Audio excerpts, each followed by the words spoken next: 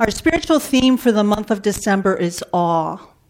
And really, there is so much for us, so much to cause us to experience awe in this time of year.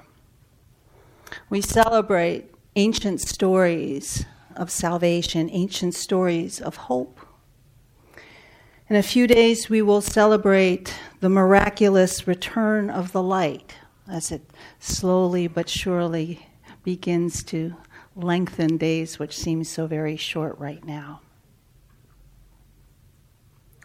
This morning, we're going to reflect together on the awesome and awe-inspiring power of community, and how as community we come together in order to do good in our world. So our invocation this morning comes from the Reverend James Morrison, and it is called Share Your Glorious Light with the World. Within each of our hearts there is a most glorious light. Go forth and let its spark help you understand what troubles both you and others. Go forth and let its light of reason be a guide in your decisions. Go forth and bring its ray of hope to those in need of help in both body and spirit, that they may find healing. Go forth and fan the flames of passion to help heal our world. Go forth and spread the warm glow of love, pushing back the darkness of the world. Go forth and share your glorious light. Lord, make me an instrument of your peace. Where there is hatred, let me sow love. Where there is injury, pardon. Where there is doubt, faith. Where there is despair, let me sow hope. And where there is darkness, let me bring light. Where there is sadness, let me bring joy. Spirit of love, grant that I may not so much seek to be consoled as to console, to be understood as to understand, to be loved as to love. For it is in giving that we receive, it is in pardoning that we are pardoned, and it is in dying that we are born to eternal life.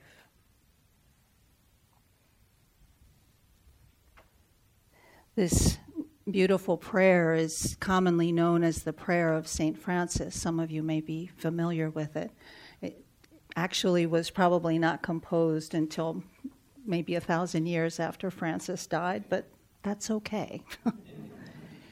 It has really true and powerful and ancient wisdom within it. I'll share with you that I first learned the words of this prayer, and I first learned to adopt this prayer as a spiritual practice when I entered recovery for alcoholism just about 35 years ago. And I was coming into a time in my life where in order to live the life that I believe I was meant to live, everything had to change, including the way I was accustomed to thinking about things. Not just me or not just the things, but just in general.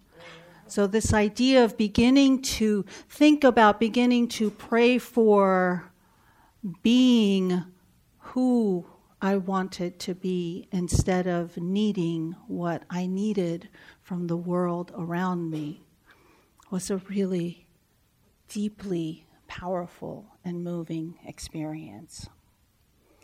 And the truth is that 35 years later, I need reminders on a daily basis that this is the choice I want to make. It's like a muscle, right? When you exercise a muscle, it gets stronger, and when you don't, it gets weaker. And for me, generosity is that. It is a choice that not just makes me stronger, it makes me happier. I don't know how that works. I don't actually need to know how it works. I'd like to know how it works, but I don't need to know how it works. But it does. It does. Not too long ago, I was checking out of a hotel room, and I have my routine with hotel rooms, and I was getting ready to leave a tip, and I looked in my wallet, and all I had were $20 bills. And the current chairman of the committee in my head said, "That's too much." And so I stopped. And then the ranking member of the committee in my head said, "What do you mean? Who says that's too much, and who gets to decide? And what does it mean to be too much?" On any given day, I make a joke about my committee, but the truth is there are those, there is that tension, right? I struggle with that tension often. What is the right thing, and what is too much? The ranking member happened to win that particular argument on that particular day. And the truth is, never in my life have I regretted choosing generosity.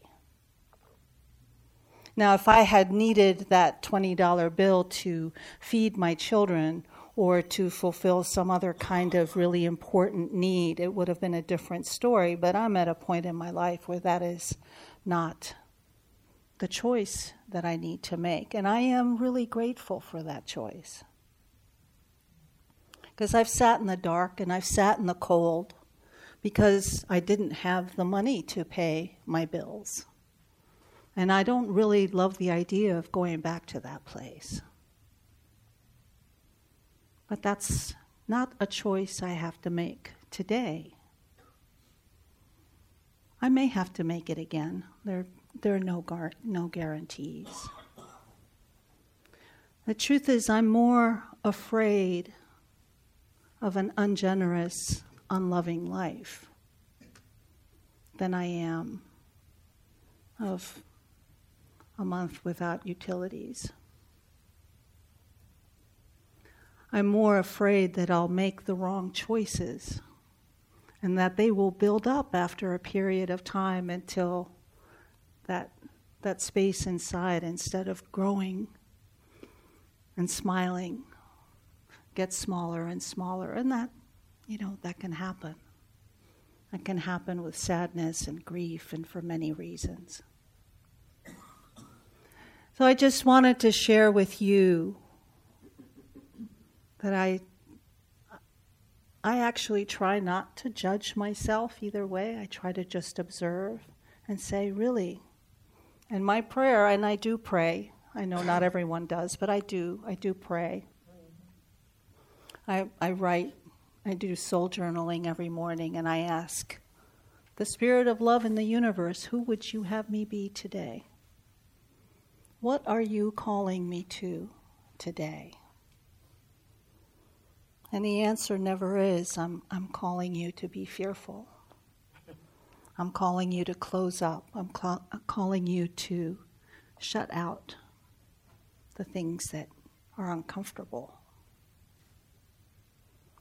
There's a meditation I subscribe to by the Reverend Galen Gingrich, who's Unitarian Universalist minister in New York. And today's meditation of all things is all about saying yes. Funny how that works. And so he says, say yes. Where you automatically want to say no because it's a busy season and there's already too much and blah, blah, blah, blah, blah, right? Say yes. Practice, even just for today, say yes. Say yes to everything. Huh? Say yes and see how it feels. Amen.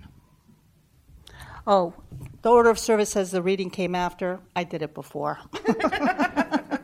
Will you help me welcome Elizabeth Ann Terry? I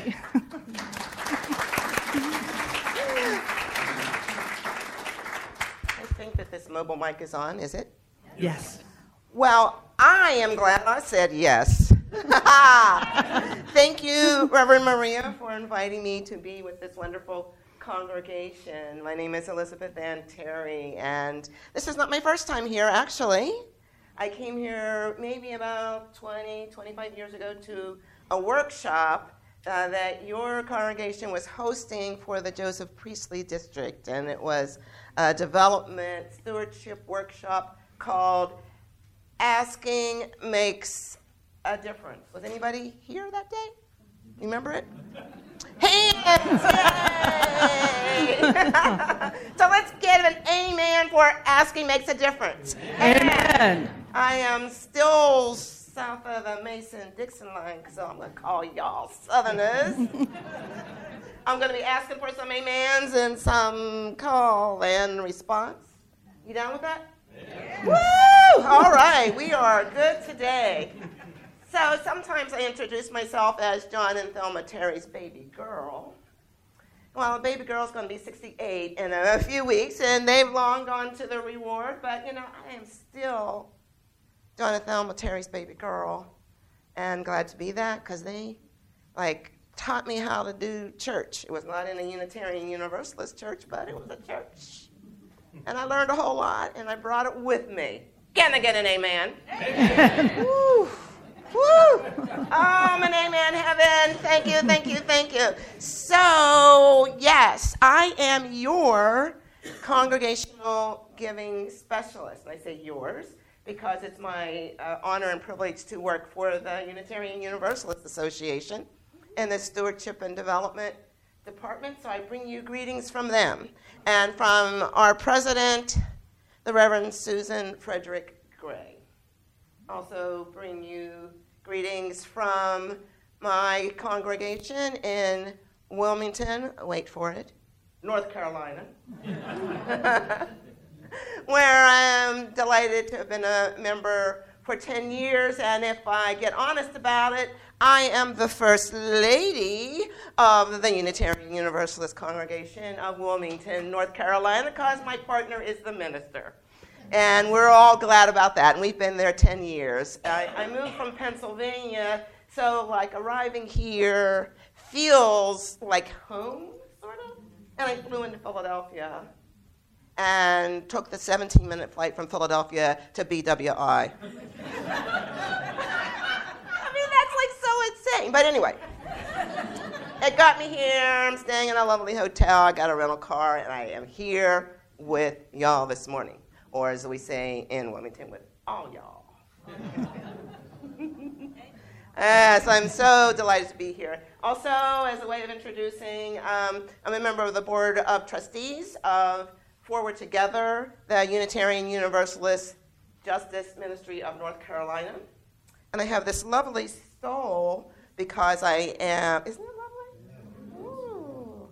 I'm one of the elders for Black Lives of Unitarian Universalism, and was gifted this as a surprise at the recent Harper Jordan Theological Symposium that was in St. Paul, Minnesota. Man, was it cold there. Oh, my goodness. I had on my travels this month, and last month, I had to buy a winter coat. It was in Cleveland, and it was 20 degrees. We don't get 20 degrees. So I have a coat, and I'm so happy with it. But, yes, Black Lives in Unitarian Universalism. But primarily, I am here to thank your awesome congregation for faithfully and generously sharing your abundance with other UU congregations through the annual program fund. Some of you may not know how that works, but when a congregation joins the association, it's a long word, Unitarian Universalist Association of Congregations. When y'all join that, you make a pledge to support other congregations. And it's not just about money. It's about doing things like hosting a workshop so that other congregations can learn how to be good stewards of their resources. And it helps other congregations. And your congregation has met that challenge and that pledge when resources allowed. So you're fairly compensating your staff, you are doing programs and services here, but your contribution, or I should say, and your contributions, help other congregations All right. Can I get an amen for that? Amen. All right. We're on a roll. We're on a roll. So I'm glad to be here to honor all y'all. And one of the delightful aspects of my job is that I get to visit congregations. Like, wow. And it's not just about getting frequent flyer miles on, American Airlines. It's about, I get to do this. It brings me joy. I feel on purpose when I'm visiting with all y'all. And I love talking about abundance. I grew up in this Baptist church, and at the beginning of the year, you got this box. Anybody know that box? Oh, yeah, hands up, nodding heads. And it had envelopes in it, one for each week, each Sunday, and one side was for the building fund, one was for the general operating expenses, and that's how I learned how to give. And my father was a steel worker for U.S. Steel for 45 years, and we didn't have a whole lot of money, but that was prioritized, what went in those envelopes each year. And back in the 50s, it was cash. Let's figure out how we can do this week. It was cash. I learned how that giving feels good. So we give because it feels good. I love talking about the spirituality of abundance and helping congregations to find and explore their path to generosity. Spirituality and abundance, two of my favorite topics. I could have also maybe titled this service, this time with you, of the spirituality of we are enough. Can you do that with me? We are enough. And even more radical than that, we have enough. We have enough. Wow. We are enough. We have enough. We know enough. Enough. Okay. So what is spirituality? If you look it up in a dictionary, it might be saying things like holiness, devoutness, or mysticism. What are some other words that mean spirituality to you? That's a real question, so you can share it with us or silently think about what spirituality means to you. Blessings. Connectedness. Mindfulness. The sacred.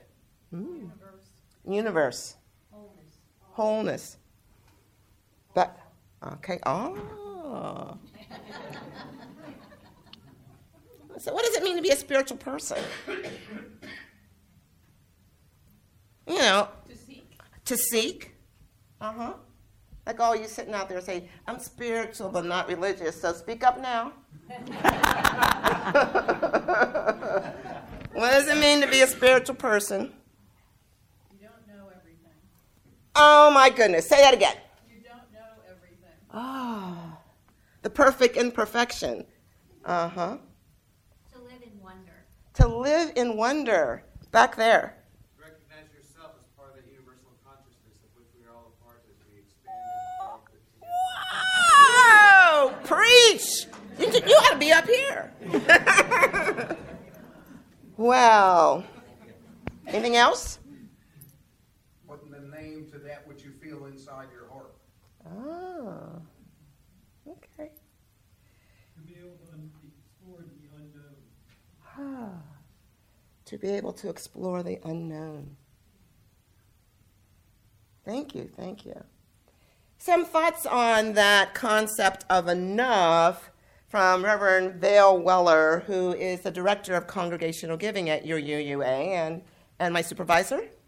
And I quote from her, "If one has no measure for how much is enough, it will be almost as though there is no such thing as enough." But I must ask each of us to answer this question. Have you figured out for yourself how much is enough? What are your physical needs for food, shelter, and clothing? And what do you choose to do with all of your resources beyond that? How do you know what's enough? if you've figured out what's enough, what do you do with your resources beyond that? How do you share that with others? I was recently in a congregation and asked that question. And one of the people gave this brilliant idea that I want to share with y'all. And that is, she knows that she has enough when she goes grocery shopping. And you know how supermarkets have the BOGO, the buy one, get one free, or, I drink Pepsi, buy two, get three free at Harris Teeter. So, what she does is that she gives away the BOGO. Like a simple thing to, measure, I know I have enough, and I can generously give this to someone who is in need, somebody who's hungry in my community. And like a lot of you congregations, ours gives to a food ministry called Mother Hubbard's Cupboard. How do you know when you have enough? What do you do with the extra or the excess or the abundance? Something that this congregation has done is to share with other congregations. Share with individuals and communities in your county.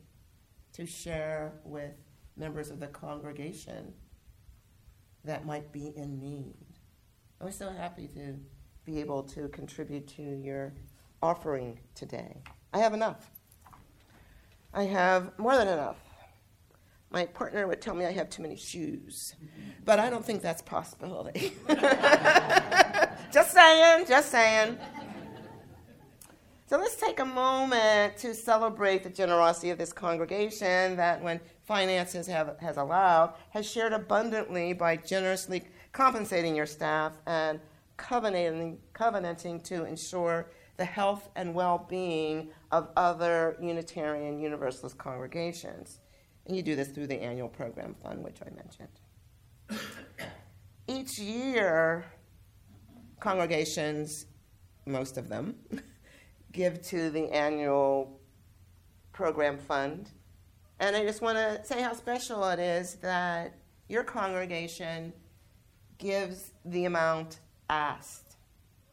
Some do not. A few congregations don't give at all.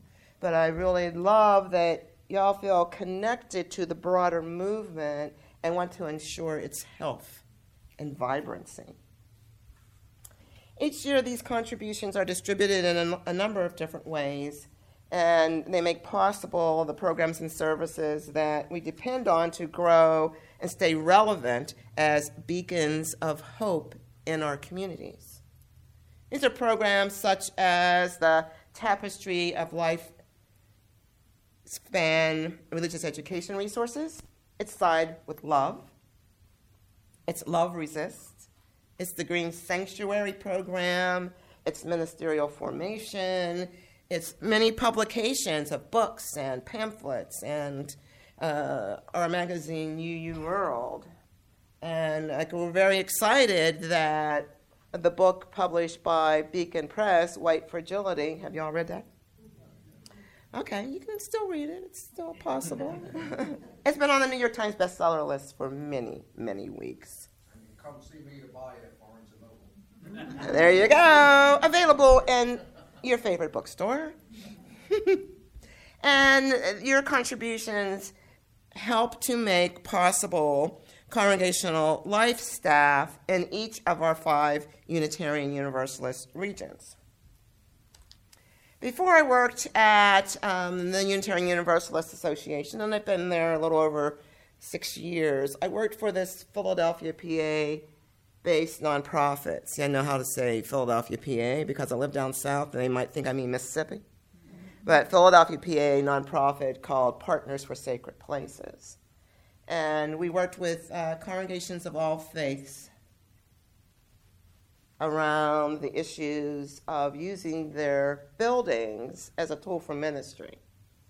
And specifically, we worked with congregations that were in large, older buildings that were built for a different time, when churches were packed But now they have like this small congregation, but they have a mission and a vision for their congregation and their community, and aren't really clear how to partner with their community. And we help them do that. And what I did in that agency was to run a capital campaign training program for congregations all over the country. We worked with either historic preservation organizations or districts of different religious organizations like Episcopal dioceses and UU districts, back when the districts were really vibrant. And one of the key pieces of that is this calculating tool that is available to people who buy the workbook or go to the training called Your Sacred Place is a Community Asset, called the Public Value Tool. To like put a dollar amount on what you're doing with the community. You hear me say with, not for the community. And it was a way to celebrate skills, assets, and experiences and programming that happened in your congregation. That's like really fascinating for me because we don't think about all of those things that we do. And that's like sort of a conversation internally for a congregation so that you go, yes, we are awesome. Look at all these things we're doing. But when you're trying to get money from outside sources, you can say, look at all these things we're doing and how we're connected to our community. And it really paves the way for support from outside institutions, including, it's outside, but your UUA, if you want to get a grant there. And this concept of asset-based community development, in which the program was grounded, examined the role that congregations play in their communities, but it really looked at the gifts, the assets, and the experiences, and how you can use them together to create something that you can't do alone. And that's really what congregations, voluntary communities are. What can we do together that we can't do alone? How can we pool our resources so that we can make an amazing impact on our community, on our faith? And examine the role that competition and individualism play in fostering the myth of scarcity. Competition and individualism foster the myth of scarcity. And I deliberately use the word myth because there is enough to meet all of our needs, all of our collective needs, all of our individual needs. So what might be the steps to an abundant spiritual life so that we can believe in the abundance through experiencing joined gifts, experiences, and assets? Well, something central to all that is having a spiritual practice. My home congregation in Philadelphia, First Unitarian, had co-ministers when I was a congregant there. And one of them, the Reverend Dr. Holly Horn, really stressed that, we come together as a spiritual religious community to grow spiritually. But spiritual practice, there's that word in there, practice. And you see me walking around, when I was in elementary school and we had those report cards or a little cardboard thing, and on the bottom, it invariably said something like, Elizabeth would learn better if she could sit still. I'm telling you, that was not a possibility then and not a possibility now. So, practice. So when I was first introduced to spiritual practice, I thought there was one way to do it. And that way was to sit cross-legged on a cushion for an hour, saying, not a possibility. But then I was introduced to the vision of Thich Nhat Hanh and walking meditation. It's I can do that. I can walk around, and every step is a prayer. Every step is bringing peace to the world. Every step is helping me be centered and rooted. I can do walking. So that has morphed into like amazing things. And now part of my ongoing spiritual practice is walking labyrinths. And so if that's part of my ongoing spiritual practice, what did I do to get there? Well, I also love fiber and fabric arts, and so I made a labyrinth that like rolls up to be something about this size. Portable. I have no excuse. I can roll it out in my living room or my garage, if the weather's okay, in my backyard.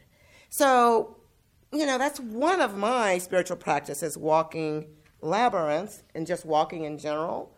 Gardening is another. Singing. I don't have that kind of voice, but I love to sing. It brings me joy. I think it's about the breathing. Spiritual practice of gratitude. There's enough. And I'm grateful for every day. Love to preach. And I love sharing love. Like, what if love were a spiritual practice instead of, like, negativity and hate? What's part of your spiritual practice? Again, that's one of those questions. What's part of your spiritual practice? Share with people. Swimming. Okay. Running.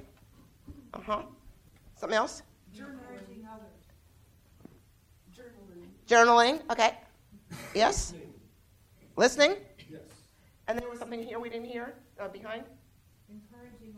Encouraging others. Okay. Yes. Walking my dog. Walking the dog. Okay. I remember like a song about that by Rufus Thomas back in the early 60s. Walking the dog was a dance. Okay. People of a certain age remember that. Somebody else? What's your spiritual practice? Music. Breathing. Cooking. Doodling. Okay. So, like, part of why I asked that question is, like, to invite y'all to find people who share your spiritual practice in your congregation and do them together. I'm part of a spiritual learning group called Wellspring, and it's virtual. We meet online in a Zoom call every other week. And one of the people is in the Pacific Western region, and he and I are going to try to figure out how we can take a walk together virtually, like to both be on our phones or something at the ocean and do that together, combining assets, asset-based community development. Because, like, we are invited, encouraged to grow spiritually and help others grow spiritually. Out of all of that comes abundance. Out of all of that comes generosity, because we're feeling really fabulous about the congregation. We're feeling fabulous about ourselves, and we want to help each other grow spiritually, as our third principle says. How might this congregation, the fabulous Unitarian Universalist Fellowship of Harford County, why do none of us have simple names? I don't know. How might you grow in acceptance of one another and encouragement to spiritual growth? Grow in the spiritual practice of abundance. Grow in the spiritual practice of generosity. I asked you to think on this question, pray on this question, meditate on this question, walk on this question, doodle on this question, swim on this question. However you practice your spiritual life and dive deep into whatever your spiritual practice might be. The closing words I have for you are a poem written by a friend. But I want to say before I read that poem that I truly do believe in siding with love. And I believe that that is the answer to most of our challenges. The president of the Unitarian Universalist Association, the Reverend Susan Frederick Gray, tells us that this is no time for a casual faith. Can I get an amen? Amen. This is no time for a casual faith. What would our congregations, communities, and nation be like if we stopped being so secretive, non-sharing, about our liberal, progressive, and radical Unitarian Universalist faith. Maybe I won't read the poem. I'll send it to y'all. I think that might be better. What if we were bold, bodacious, fierce, and brave in giving testimonies to the good news of Unitarian Universalism to others? Amen. Imagine a world where we were not being casual about our beloved Unitarian Universalist faith. Imagine that. I believe that our society where loneliness, isolation, competition, and fear rule, that living into the spiritual practice of generosity and abundance, we can transform our communities into ones where folks experience belonging, togetherness, cooperation, and hope. Imagine. I encourage all y'all to continue on your faithful path of generosity and of helping more folks find us and join us in co-creating a better world. May it be so. Amen. Amen. Blessed be, and Ashe. Beloved, we have gathered in peace, we have gathered in hope, we have gathered to celebrate once again. I invite you this week as you go forth, after having your coffee and treats and shopping in the Christmas bazaar, as you go forth, I invite you to carry in your hearts the evidence and the joy of your generous selves. I invite you to rejoice in what we can do together that none of us can do alone. And I invite you to say yes. Yes. Be blessed.